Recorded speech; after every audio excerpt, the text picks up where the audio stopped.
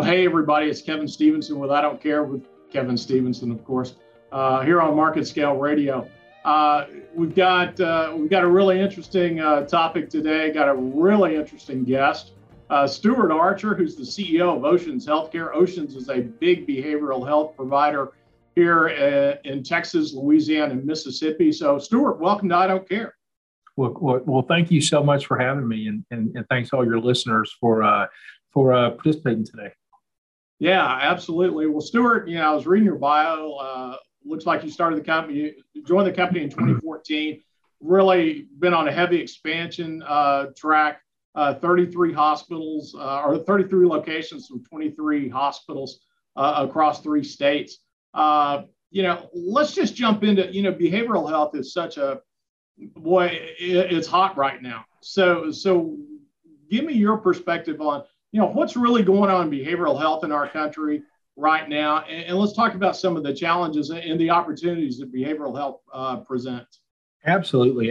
Well, I'll tell you, behavioral health, like a lot of folks on the healthcare provider side, I found this industry later in my career. I started my career actually in a much different world. I was a college football coach for a couple of years, and then I spent the next 2 decades in post-acute. And we always dabbled in behavioral health. We had a unit or two, but by no means were we experts in it. And looking back, I think while we tried hard, I think we had a lot to learn. And as you mentioned, in 2014, I was asked to come to Oceans as our CEO, and since then, have been blessed to be a part of our mission here, but have seen, firsthand, I think, despite our best intentions, how behavioral health is really, in many ways, still in the shadows of healthcare in general, and the funding decisions we make, and even in some of the decisions we make in our community. I think if COVID has done one thing, I think it's given us a common,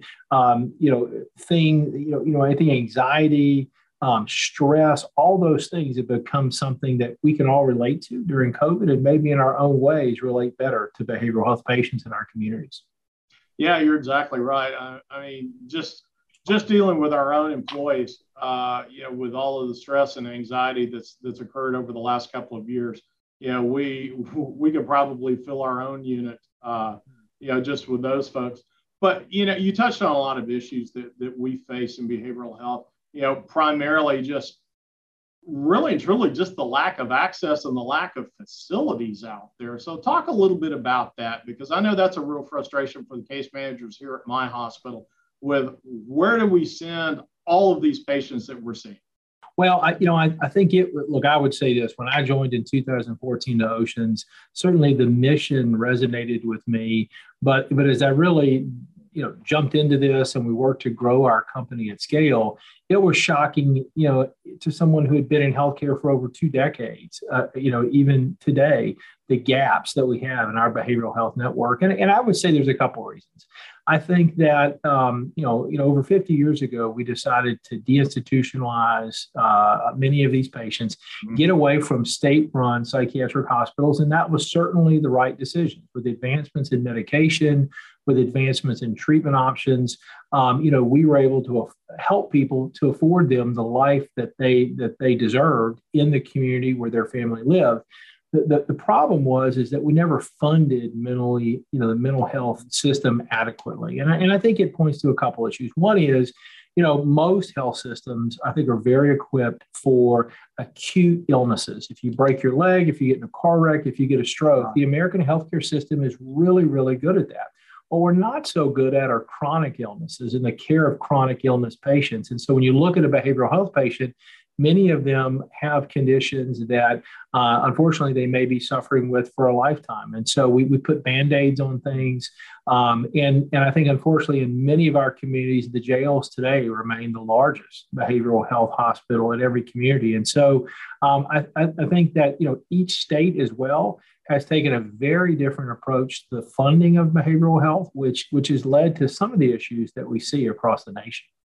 Yeah, you're so right there. Yeah, and something else that we've seen just in our emergency department is just those behavioral health patients that are coming in. They're coming in so much more, acute. They're more agitated. Frankly, they're more violent. Talk a little bit about that, in your facilities, if you've seen some similar issues. Well, we have, and I think first of all, I would say a behavioral health patient is 4 times more likely to be the victim of violence than to be someone who initiates violence. Now, that being said, certainly a behavioral health patient's capacity at times is impaired. In many of them, whether it be lack of access to primary care, lack of access to appropriate psychiatric care on the outpatient side, or lack of inpatient beds, as you mentioned, turn to drugs and to other things to help fill that void. And I'll tell you, one of the most sobering statistics today is over half of the counties in Texas have no practicing psychiatrist. So if you think about that, in any other part of healthcare, it would be deemed a national emergency. I mean, we wouldn't stand for that. I think in behavioral health, for a lot of historic reasons, we're a bit blinded to that. Now, I would say, to your point, I think we've done a better job nationally talking about mental health. We've done a better job talking about access in that. And so we are seeing here, following COVID, really a mental health pandemic of its own making, and folks are coming sicker than ever. They're coming needing treatment more than ever. And I think, and again, if you've seen one state, you've kind of seen one state. Mental health and the behavioral health resources in every state can differ, greatly across this nation. Right. And you brought up a great point. Back 50 years ago when we, basically decentralized mental health care from state institutions and things like that, and really kind of brought it back into the open, because everybody back in the day, if they had somebody that had some mental health issues, they just send them off for the most part. But winding those institutions down, bringing those people really back into a more of a mainstream environment, did that actually increase the stigma of behavioral health in your estimation? I think in some ways what we do, what a lot of, think about the nature of a behavioral health hospital. It's a locked facility. It's scary, right? Unfortunately, there's all kind of movies and TV shows and other things that portray behavioral health hospitals in a way that's almost cartoonish. Yeah. And so you have that in the background. You have state hospitals that by their very nature were separate and distinct from the community. And so you have a provider class that is hidden from much of the community. And you layer on top of that the stigma of the care. And so you have hospitals providing care in the shadows, in a quiet way, and certainly respectful of patients' treatment choices. But in that absence, in that vacuum, it allows a lot of things to happen, and I think misconceptions to happen. And I would say this: I think the modern behavioral health hospital, obviously respects and honors the rights of every patient that it touches. The treatments are scientifically based. The staff are as focused as any healthcare facility you're going to find. But they do that in private. They do that many times with the confidence of the family. But they do it under an increasingly tough situation.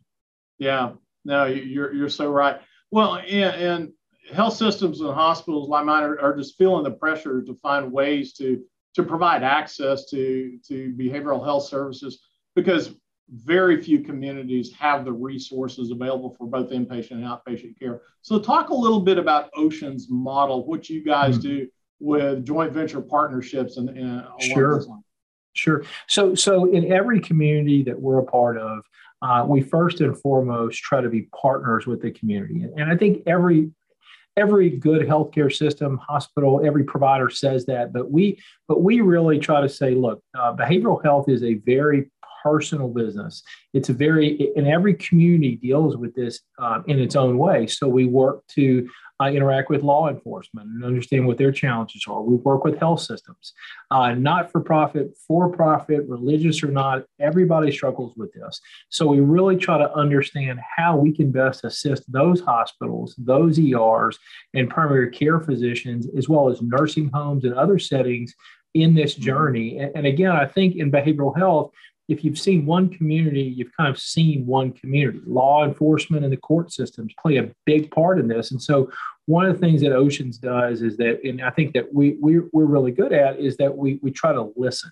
And we're not always perfect, but we really go first and foremost on a listening tour, trying to understand our communities. And as part of that, some health, almost all health systems say, look, this is a patient, a part of our community that we help or we want to help. Some health systems say, look, we not only want to help, we want to be a part of it. We want to expand services. And that's led to several of the JVs and the joint ventures we have within our organization. And we really have two flavors. We have clinical joint ventures, ones in which we work closely to share data and to look at outcomes together. And on the other end of the spectrum, we have financial joint ventures in which we're not only clinically, but then financially partners with health systems in the communities that we work together in. Okay. So say if a health system or a hospital still wants to really retain the control and the oversight of their behavioral health programs, y'all will allow that. You work closely with them. Talk a little bit about that. The various types of JV partnerships, because I know those, like you keep saying, you've seen one partnership, you've seen one. Yeah, that's right. It's a very smart question, Kevin. So we don't manage anything. So we're not a management company for an organization. There are certainly people who do that and do that well. We will manage a unit if it's in transition. And so, for instance, in Louisiana, we've had a very, I think, well-published joint venture there. We're a joint venture partner with the LSU Ochsner Health System in Shreveport, Louisiana, a very respected and I think established hospital there for over 100 years in that community.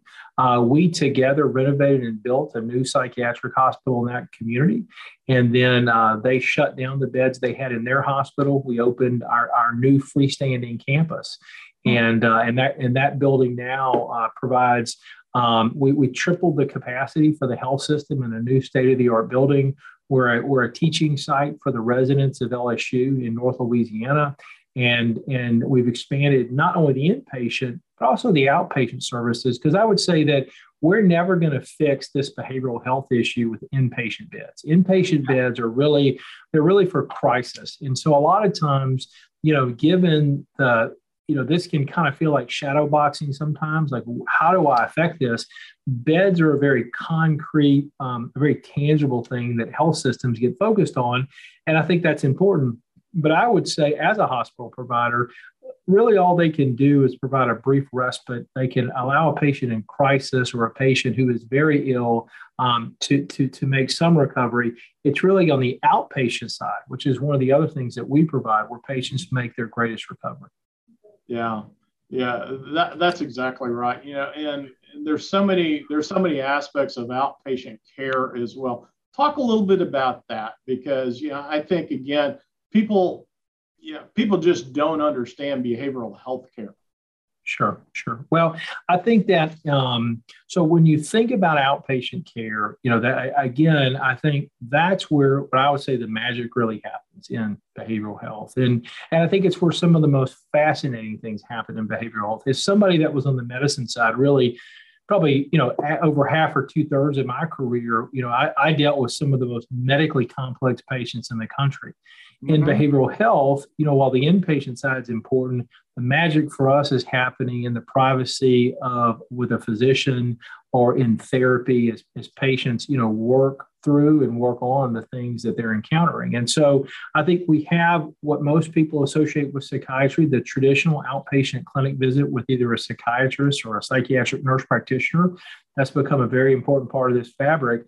But between that and the hospital, there's several levels of care that are very important. One of those is what's called a partial hospitalization, or PHP, and that's a patient that typically is discharging from a hospital and for a couple of weeks has just that, or a really intensive level of outpatient service, almost like what they call a partial hospital. Okay. Then they step down from there to something called intensive outpatient, which is typically anywhere from 1 to about 11 therapy visits a week. And so patients may stay within that for several months and then step down to a traditional outpatient clinic. So those are just three. There's other settings and there's certainly other venues, but I think there are options out there for patients. But again, I think we and I say one of the things that we have to do as a provider community is make it easier for patients to navigate and for case managers to navigate many of the resources that could be available in their community. Okay. Well, and I read where in early 2020 you partnered with Christus Spohn Health in Corpus Christi.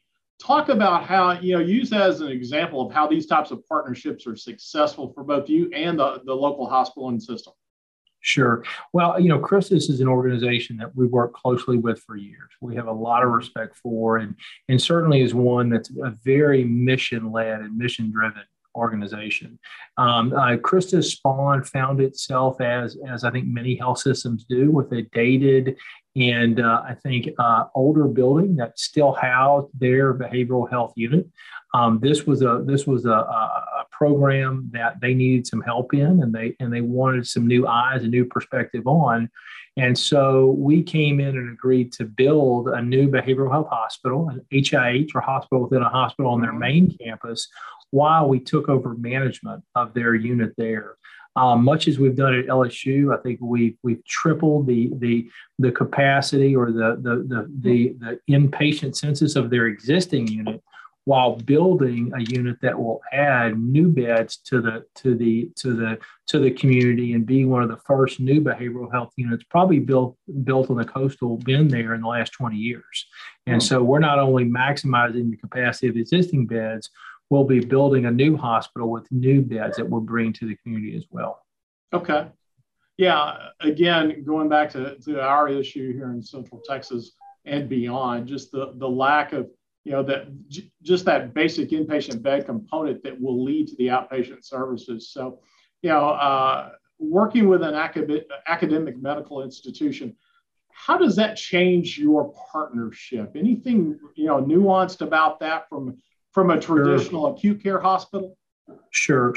Well, I think with any partnership, I think you have to learn to and respect your partner and what is important to them in these partnerships. I think the reality is when you add a teaching institution to the partnership, I think you have to understand and respect that education is their first and primary goal in this joint venture. And I think all too often, we think that has to become at the behest either good operations or sustainable operations. And I think we have found the opposite. I think LSU has been an amazing partner in this. I think the physicians that we work with at LSU work to balance both the teaching mission and the role that we all have to play in sustainable healthcare. So we view our role in partnership with LSU of helping to train the next generation of healthcare workers, not only on clinically sound care, but also sustainable care as behavioral health moves towards a more value-based world. Okay. Here's the other issue that all of us in acute care have. The ED utilization, behavioral health really just exacerbates. How can you guys, what do you guys do, and how can you help your partners in your communities, really decompress that ED? Yep. Well, I think there's a couple things that I would share with you, and I think a challenge we all share, and it's one that we tiptoe around in some states, but the lack of Medicaid expansion impacts several populations. But I think the impact that it has on the most severely mentally ill, those with a high SMI, is particularly profound. They're the ones who really need coverage the most, and a fair amount of patients that we see in EDs have no coverage, so they have no access to care other than these crisis levels of care. And now in Texas, we're blessed to have great MHIDs or MHMRs that operate in several of the communities. There's a fabulous one there in Waco where patients can seek care if they need it. But again, I think when we operate in states that have expanded Medicaid, we have seen some differences. Now, even in those states, we have trained people for 20 years. If there's an issue, go to the ER. Law enforcement, go to the ER. And so at Oceans, we've actually developed a single port of entry. So people from the community can come directly to our hospital and be admitted. We're working closer and closer with ambulance services. We're in one of the largest pilots in America in Louisiana, where ambulances can now treat, triage, and bring a patient directly to our front door, where historically they were only paid if they brought them, guess where, Kevin? Yeah. To an ER, to an ED. Absolutely. So I think that, there's these there's these fundamental disconnects in many people's reimbursement models and in the behavioral health world that I think as providers we've got to work to close. I think that the abilities of most behavioral health hospitals today are very different than what they were 20 years ago. Mm-hmm. So I think, that's one as well. But, I do think that, the ER today, to your point, really is ground zero for this crisis. It is. And I think, one of the ways that we can help with that is access to behavioral health walk-in clinics, mm-hmm. Access to immediate appointments on the outpatient side, because a lot of these visits could be headed off, could be prevented, but people run out of their prescription. They have nowhere to go. Yeah. And so I think those are crucial parts of it. And then there's a growing reimbursement model around crisis, this level of care. We've all seen the patient in our line of work that maybe is intoxicated, has said they're suicidal. The police pick them up. Are they a behavioral health patient? Are they a substance abuse patient? You bring them to one of our settings, 48 hours, they sober up, and then, and they don't remember either some of the statements, or they certainly don't believe they're in that state anymore. So I think there's still a lot more we can do in the middle here, but I do think access to care, I think funding, and then I think for the more chronically mentally ill, we also have set up a system where the length of stays are so short that we have to increase our ability. And I think this is where parity comes in. The concept of parity in behavioral health to me is still an aspiration. Mm-hmm. I think there's lots of things that happen in behavioral health that there's indignities that we see as a provider class that you would never see in any other provider class, but that still happen to us today. Yeah. Yeah. I love the fact that that you're spending a lot of time educating the community, particularly EMS and law enforcement, because they've got to make a decision quickly, and they've got they continue the patterns that they've had, and so if you can come in there and talk to them about what the benefits of coming to your facility or some sort of a freestanding type facility where they can actually take a patient that can be helped. I think that's, I thank you greatly for doing that, because I know that's an issue in communities across the country. So in these joint partnership models, how do you help ensure quality patient care? Sure. Well, it starts first and foremost with a shared governance. In our joint ventures, our partners, we share governance of the hospitals. And so they see the exact same quality we do. Many of our partners, their physicians, are actually our physicians. They're hospitalists. The same hospitalists that round at their hospital are our same hospitalists. Mm-hmm. So we work to integrate some of the same care standards that they have at their hospitals. For instance, at LSU, we're in Epic together. So we run their instance of Epic. Now, we're a total separate hospital. We have firewalls in place, but we work to integrate the care standards as much as we can. We jointly sit and share quality data across those outcomes. And so, for us, a partner is a partner, and we're in this together. And our partners, while behavioral health may not be the thing they focus on, our acute care partners bring a wealth of resources, things that we don't have, to many other aspects of the business. Okay. Well, I don't want to leave today without helping you maybe build some business. So tell me, from Ocean's standpoint, what makes a good acute care joint venture partner?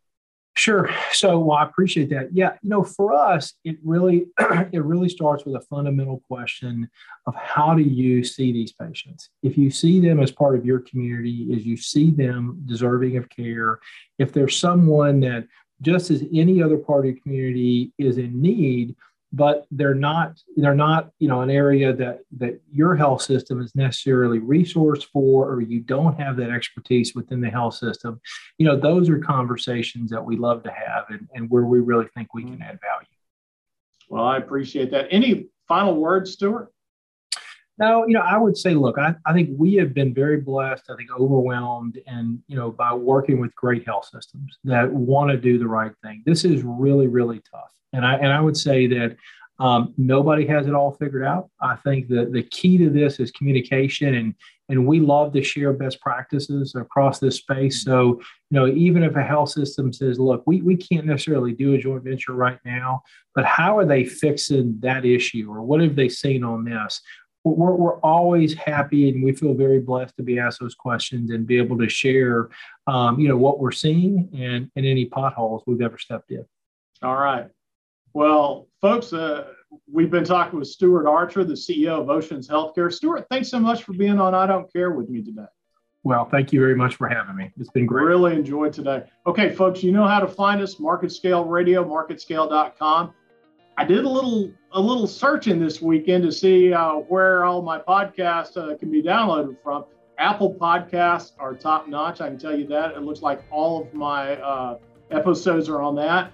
We're on Spotify. I think there's like 2 icons that you have to follow to get all of them, but they're there. And we're also looking at some other platforms as well. So I'll end today like I always do. If you haven't subscribed to I Don't Care with Kevin Stevenson, why not? With that, we'll talk to you next week. Take care.